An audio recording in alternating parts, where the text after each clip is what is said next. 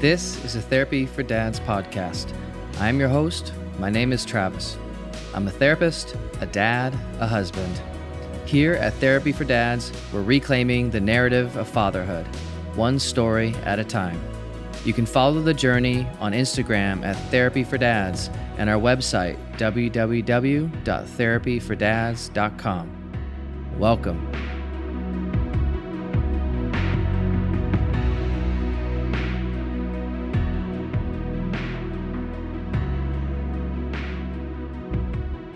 All right, so Jay, welcome to the Therapy for Dads podcast. How you doing this evening, man? I'm good. I'm excited to be here. We've been talking about this, getting this in the works for a while, and I'm pumped. I'm excited too. When dads try to get together to do a video podcast, it can be interesting with timing, right? So what time is it for you over in Chicago? It is 10:43. So we are, 10:43. But like I was saying earlier, this is one day I will have a good bedtime, but I haven't done it yet. So this is pretty normal for me. Yeah, I feel you, man. I'm not as late as you. It's 8:43 my time because I'm on the West Coast in California and you're kind of over there in the Midwest, right? Yeah. So we got the nice time zone difference. So I'm finding with doing some of these interviews with meeting guys like yourself, we tend to work on interesting schedules. So it's either late in the evening or I'm up like at 4 a.m. recording with someone else. So it's either extreme late or extreme morning. And actually, quick story for those listening. So Jay and I met actually through Instagram 2.5-3 months ago, something like that, maybe. Yeah, sounds about right. And so Jay and I met. He's got a great Instagram account for parents, and I'll have him plug that. But we kind of found each other's content and started talking and striking up a conversation. And here we are almost 3 months later and kind of still connecting on just different dad, parenting, fatherhood, men, stuff around that kind of world. And so thanks, man, for jumping in and being part of this. I'm excited. Yeah. It was as soon as anybody says, let me have you on the podcast, I'm down. But when it was you, it was like, I knew how much you've been building towards this and you had a list. So I wanted to get on the list. That was my part. I wanted to be on the list, man. I do have a list. There's a wait list and you got on. I put you in. I feel cool. I feel good about that. Good. It's I guess cool is a word. I don't think I'm trying to be cool, but I appreciate the nice comment of being on the cool list for Therapy for Dads. Why don't you go ahead and just start by introducing a little bit who you are, just kind of jump in and tell us a bit about yourself. So I'm Jay. I have 2 sons. Elliot is almost 7. We have a birthday in about 2 weeks, actually. He'll be 7. Sawyer What's the birthday? July 1st. Dude. That's my eldest is July 4th. Oh, so really? Nice. Yeah. July birthday. Yeah. That's awesome. Well, and it's good. It's a good holiday. That's like my favorite holiday. So it's summer. It's anything you give me something in the summer, I'm there. So cookouts, grilled food, fireworks. Right. So then Sawyer is 5. His birthday is in October. And they're great. They couldn't be more different as far as human beings go. They've taught me a lot about like themselves and about myself. But then as far as like work goes, I taught for a couple of years. I taught 6th grade English and social studies for a little bit. But I found that like public education, at least the school I was at, it wasn't a system I could work well within. And then I've moved since to social work and working primarily with dads. So that's like facilitating groups for dads, helping them get resources in the community, helping the community learn how to help dads out better, because sometimes the community itself doesn't really know what to do with dads. So resources, right?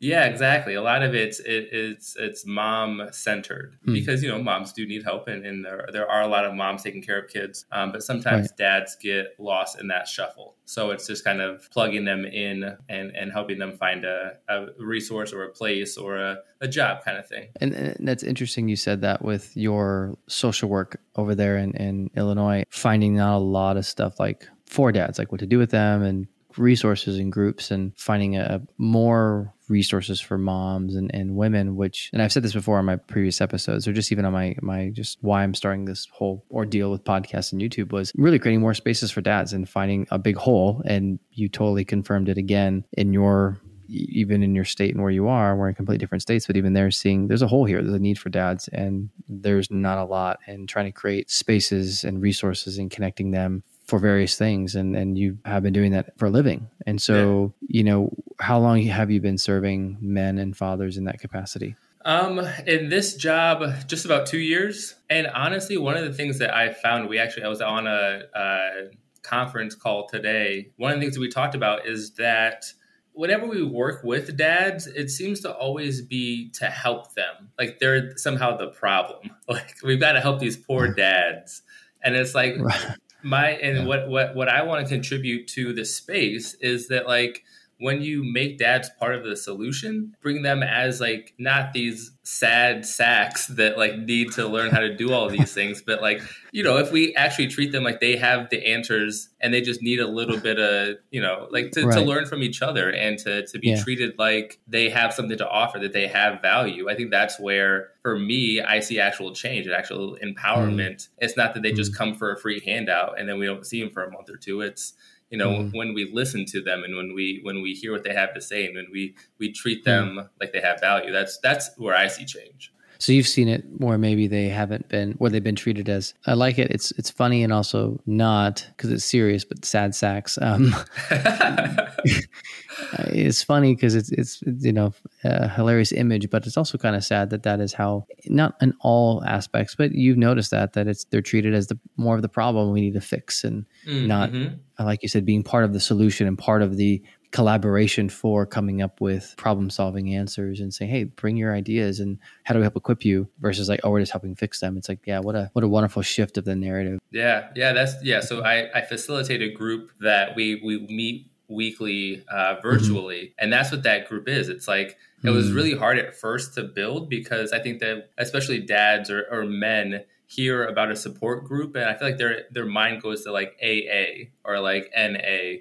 And it's like, we're going to sit around or we're going to tell like our stories from our prime and, or complain about our kids or complain about our significant others. What has happened and been super transformative is that is like really just a bunch of men who want to be better dads. And so we have a topic and then we just share our perspectives and our experiences around that topic. So it's never like, hey, this is how you become a good dad, or hey, this is what you should be doing. It's like all of us with different backgrounds and all of us with different upbringings bring different things to the table and we learn from each other. So like I've been doing that for almost a year and a half. We'll get into this. I grew up without a dad. In a lot of ways, I feel like I am getting like back pay. Like I'm getting like retroactive like fathering. Oh, wow. Yeah, because it's powerful. I've never before this year and a half sat in a room with other dads and just talked about life. It's, we're not there to complain. We're not there to teach each other.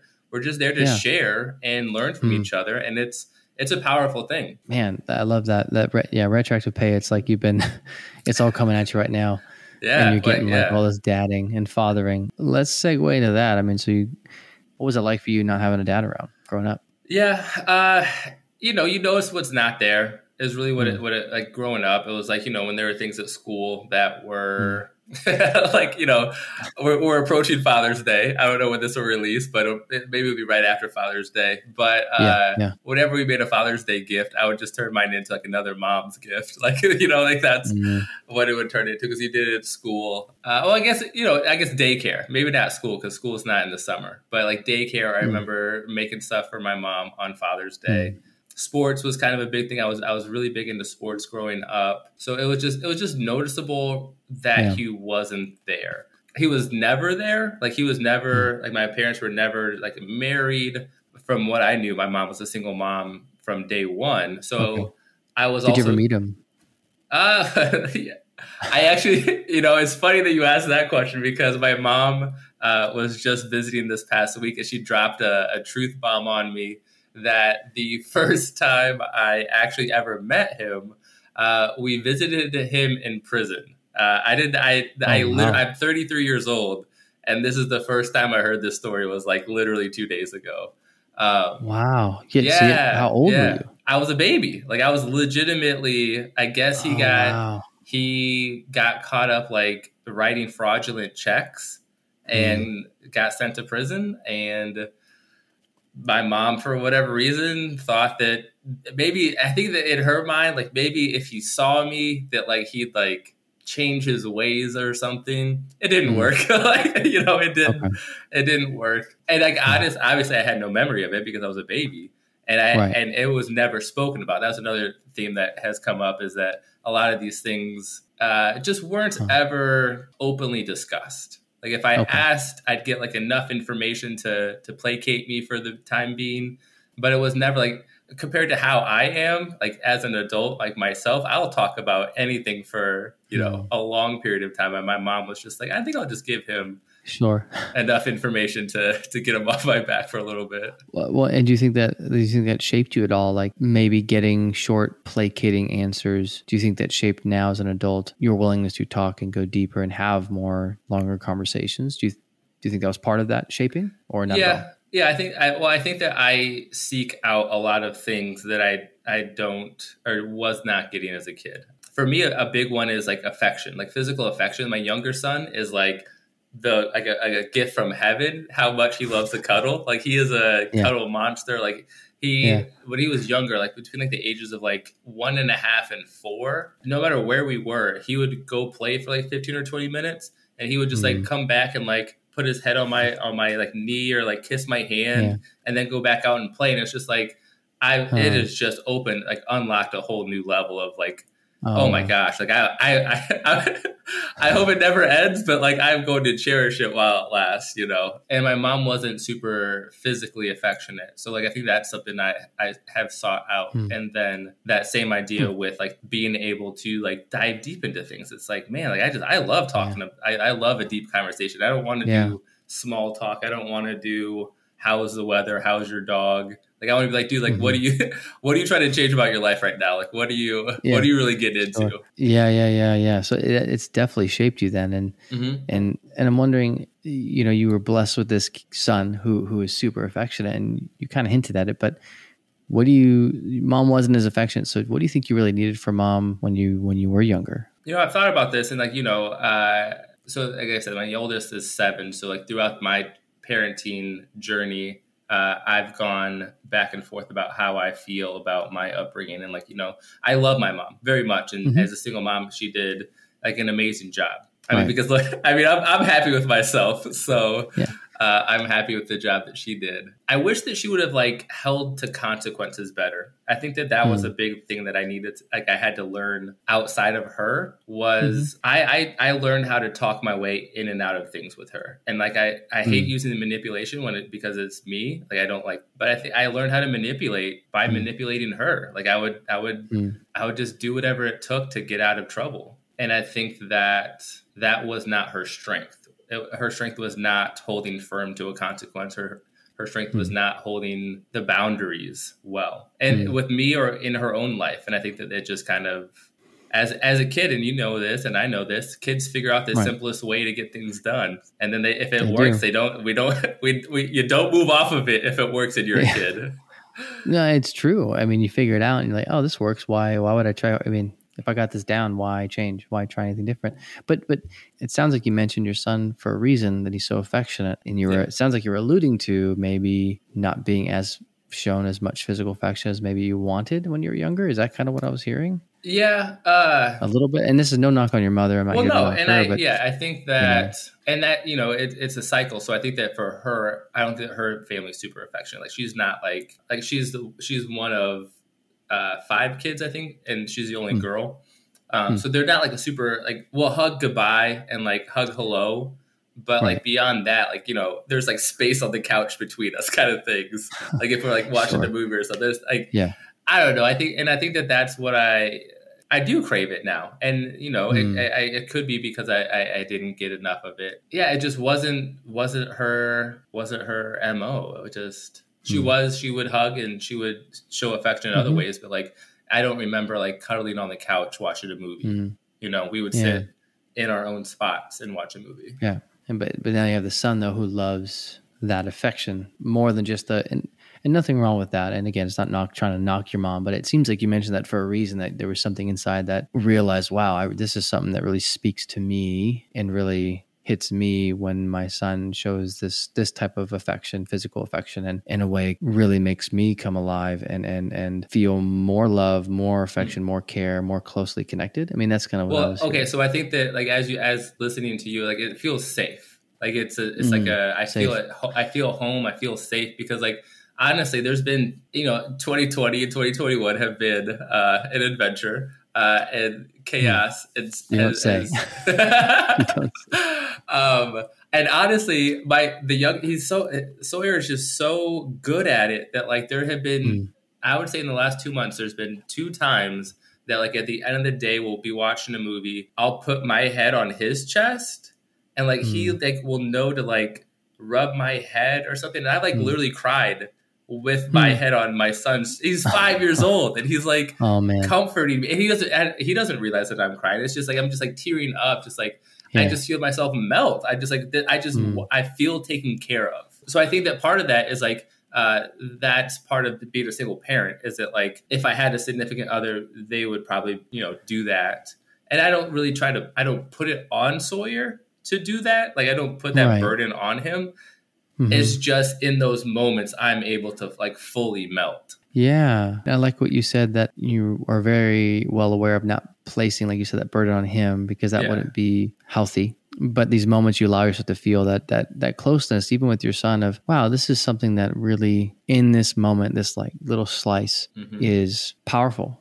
It's moving to the point of your body's reacting through tears and saying, okay, there's something here that's safe with my family, with my son, that I can feel this closeness, and it's something that's needed in our family. It's super cool. And like, it's like a whole new depth for you. It sounds like a new depth of that type of healthy intimacy with your family, right? Because intimacy, there's all these layers of intimacy within family and relationships. And that's like an intimate moment with you and your son of like, okay, there's this connection and bond happening that is powerful and moving for you as a father. Yeah. What a sweet moment. And I can see why you want to cherish those moments. And I would too. I've had some of those moments with mine where it just hits you and you're like, okay, like I'm melting because it's unexpected. It's not planned. It's like they come on their own to show you that they care for you, and they're modeling, right, what we do to them. It's through teaching, but there's something sweet and innocent and intimate from them when they come up and just do that. My eldest will come up and sometimes he'll look at me and he's got these, blue eyes, and they pierce my soul because he stares, and I feel it when he's looking at me. They go right in, and he's like, "Dad, you're beautiful." Oh. And I'm like, "Thanks, buddy." Like thank you. Like, and I just give him a big hug, and he gives me a hug and he runs off. But he connects, he stares, and he is meaning it, much like your son. It melts me. It's something that I always want to remember and cherish and not forget. These moments, these glimpses of time that are so quick, they kind of, pass by. So I want to hold on to them like you. No, it's and my older one is a lot like that. The moments with him are a bit more sporadic, so but they mean a lot. I might get like one every 2 weeks, but they mean more. He's just a different kid. He's a different animal.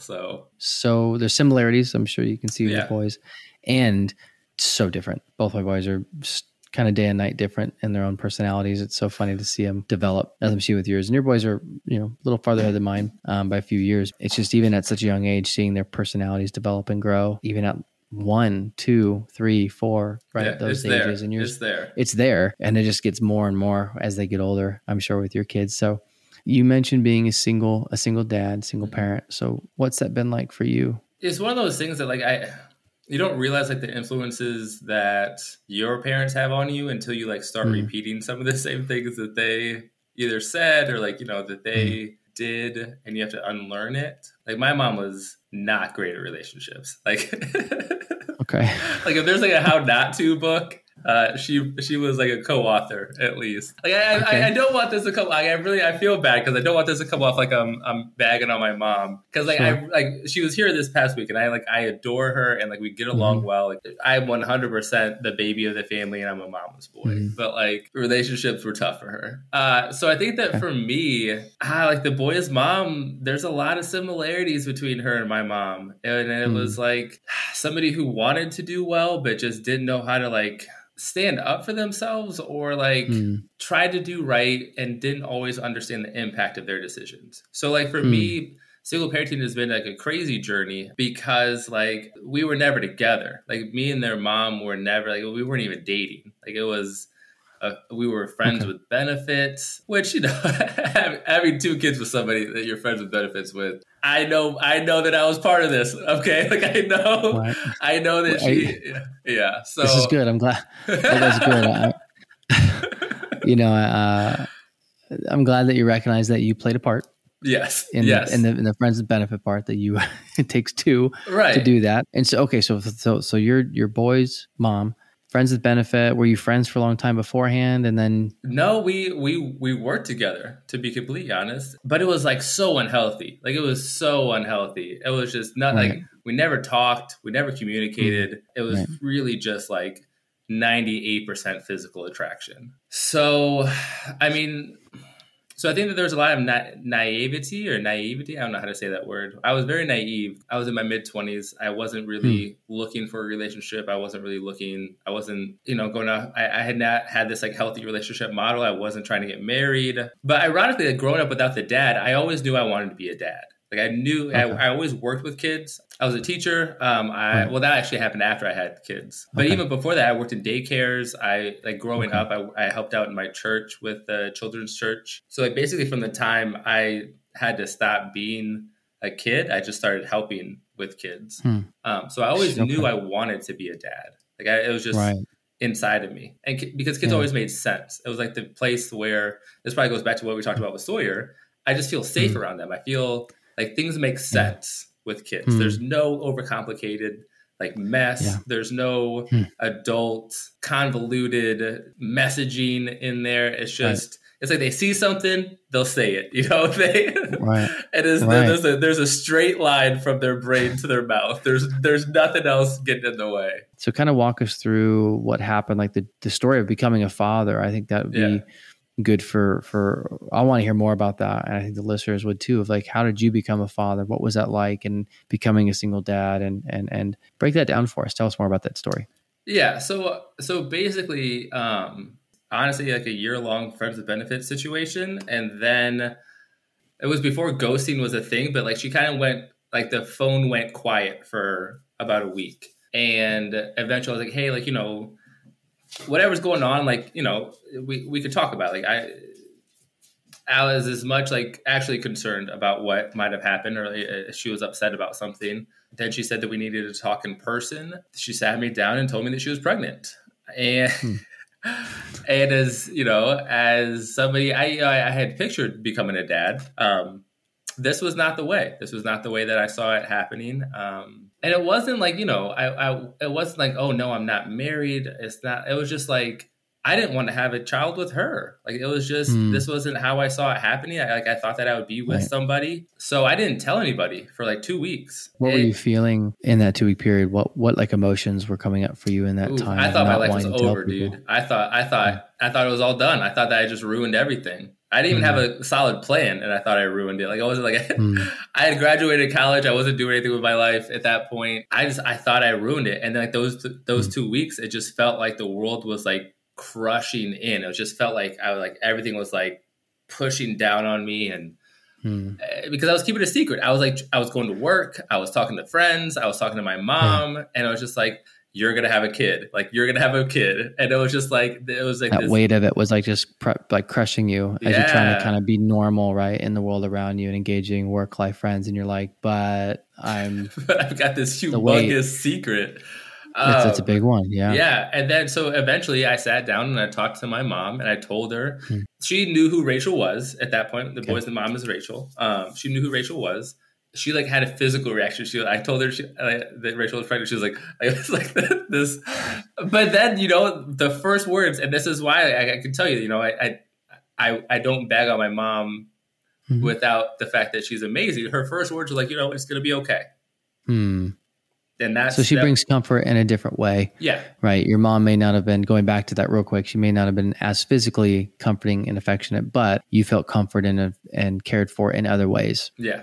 The first words were, care. It wasn't rejection or what the heck's wrong with you, but it's going to be okay.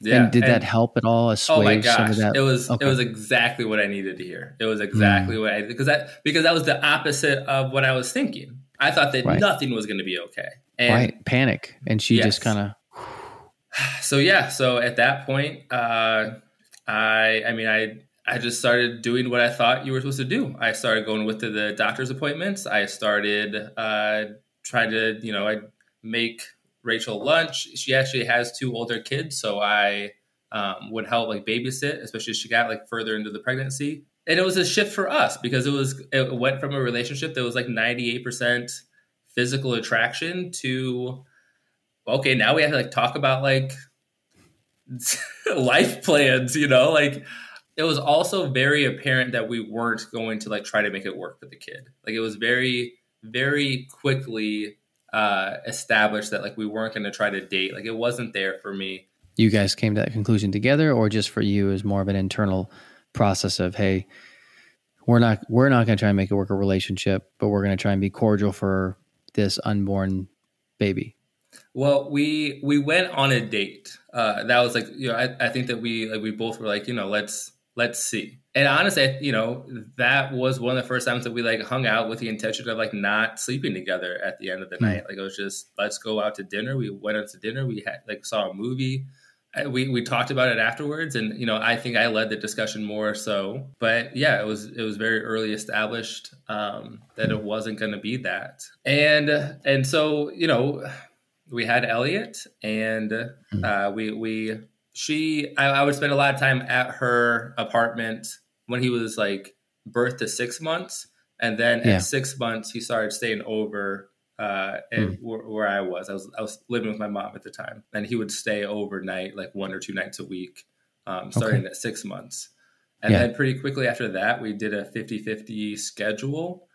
Okay. But again, like we had gone from like, sleeping together 99% of the time that we saw each other to not. And then we slept together a couple of times, and then she got pregnant again. And it was like, whereas like the first pregnancy was like this shock and like what's going to happen, there was a lot of anger with that second time.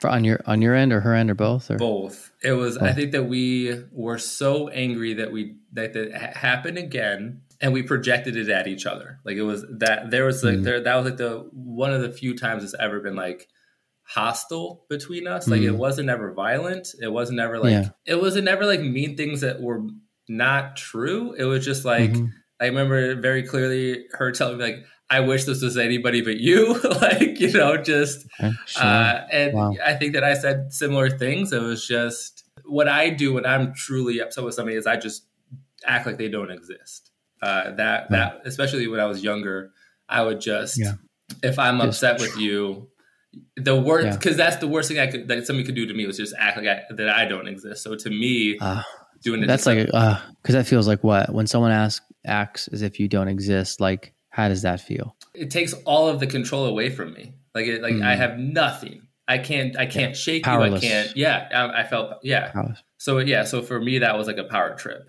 But, we, at some point you got to realize you're having a kid together. So again, this will come up probably later, but like apologizing wasn't my strong suit then, and it wasn't hers either. So I don't know if we ever like had a conversation to like put things to bed, like to squash it. It was just like one day we just weren't as mad, and then the next time we saw each other we were a little bit less mad, and then eventually we were talking again, and it just all started working out. And then in came baby number 2. Yeah, and then Sawyer was born. And it was at a similar thing, 6 months at the house or apartment, and then and 50-50? Like, yeah, and with that, like Elliot was already spending time with me, so it was just we would add Sawyer into the mix, and I'd spend extra time with her Sawyer when I would like pick up or drop off Elliot too. So like it was just it was I don't know if I don't know what the rule book or like the guidebook says about those things, but it felt like we were doing okay. It felt like we both loved them. We both were making sure that we were. Well, I will say this. Early on, she helped me mature very much as a dad. I will give her that credit, like 100%, because I remember there was a time, and this is 100% calling myself out, that the night before I was supposed to get Elliot for the day, like a Sunday, I had gone to a winery and I got very drunk. And that Sunday I was very hungover and I had Elliot for like 7 or 8 hours. And he was, I mean, if Sawyer wasn't quite born yet, he was like under 15 months and I didn't change his diaper once. And she like let me have it. She was like, I'm just not like, what the hell? Like, you just don't get to see him if this happens again. And that was, so it was like a wake up call. Yeah. Even though you and her weren't relationally close, there was, like you said, a good thing that came from that was a wake up call of maturing quickly of, hey, this is serious. Can't do this. And you heard it. It hit you. Yeah. Okay. So, I mean, stuff like that, I have been hung over around them since but it was never to that degree. I would still take care of what needed to be taken care of. So, I mean, we made that work, for a while. And I mean, again, this is where it gets crazy is that like, for those of you who don't think this is crazy yet. I know a little bit of where this is going. And yeah, it's not crazy. It's life. It's life and probably making, well, you tell me, I'm going to say this and I know, I mean this in no disrespect, but some immature choices. Oh my gosh. Toxic, like unhealthy. It was way I would describe it. We were just like the worst cocktail mix of like unhealthy, coping mechanisms and all. Like it was like somehow we found each other because well, there's that saying, right, that water meets its own level, right, or water attracts its own level, right? You kind of come but I think you could say that now because you have grown and become healthier and have been on a journey of health and growth that you could look back and say that. And so that's what I mean. I mean it in no disrespect, but more of a, hey, that was and you agreed. Yeah, these are really toxic, immature, unhealthy choices that I made. And you could say that now in confidence, knowing that you've come so far since, Jay 8-9 years ago to Jay today. And so it's crazy that it started 8-9 years ago. Oh, yeah. That's a long time. Is it a weird thought, right? It's like, oh my gosh, that started that long ago. And so just to keep sharing. So you have these two boys and then something, you find out something pretty serious and pretty surprising and shocking. So, to be fair, like the unhealthy decisions didn't stop. So we had not even fully stopped sleeping together. Like it was like less, right? Like before it was a lot, after Elliot, it was less. And then after Sawyer, it was almost like muscle memory at that point. Like something would happen. It was like, there was still attraction, but it was just like, it was like, even in the moment, I would be like, what the hell am I doing? But so she got pregnant again. Wait, a third time? A third time. Yeah. Third time. Okay. I mean, I can only share so much of that little Instagram bio. So she gets pregnant a third time. There were a lot of red flags in that pregnancy. Like I had started dating somebody else because I was finally ready to like fully move on. It was like the first person I had dated since like her and I, like since Elliot was like the pregnancy of Elliot. This was the first person I was going to be dating. And like Rachel and I, it was probably like a month after our last time sleeping together that like I met this person and started dating them. And then I told Rachel, and then like 2 weeks after I told her, she told me that she was pregnant. So, I mean, I've never gotten a straight answer out of her for the reasoning or the timing, so I don't make assumptions. She told me that it was mine, and that obviously ended that relationship I just started. I went through that whole pregnancy under some like false things. Like she had even told me before that like her tubes were tied. So like even there was just like, it was just it was almost like this like tower of falsehoods was starting to crumble. And then that it was a baby girl. Her name is Charlotte. Everything felt wrong. Like everything, like it was just, I don't know how else to describe it. It just, I'm not like a spiritual person. I'm not like, I don't know what I am. It just felt wrong. Thanks for joining and listening today. Please leave a comment and review the show. Dads are tough, but not tough enough to do this fatherhood thing alone.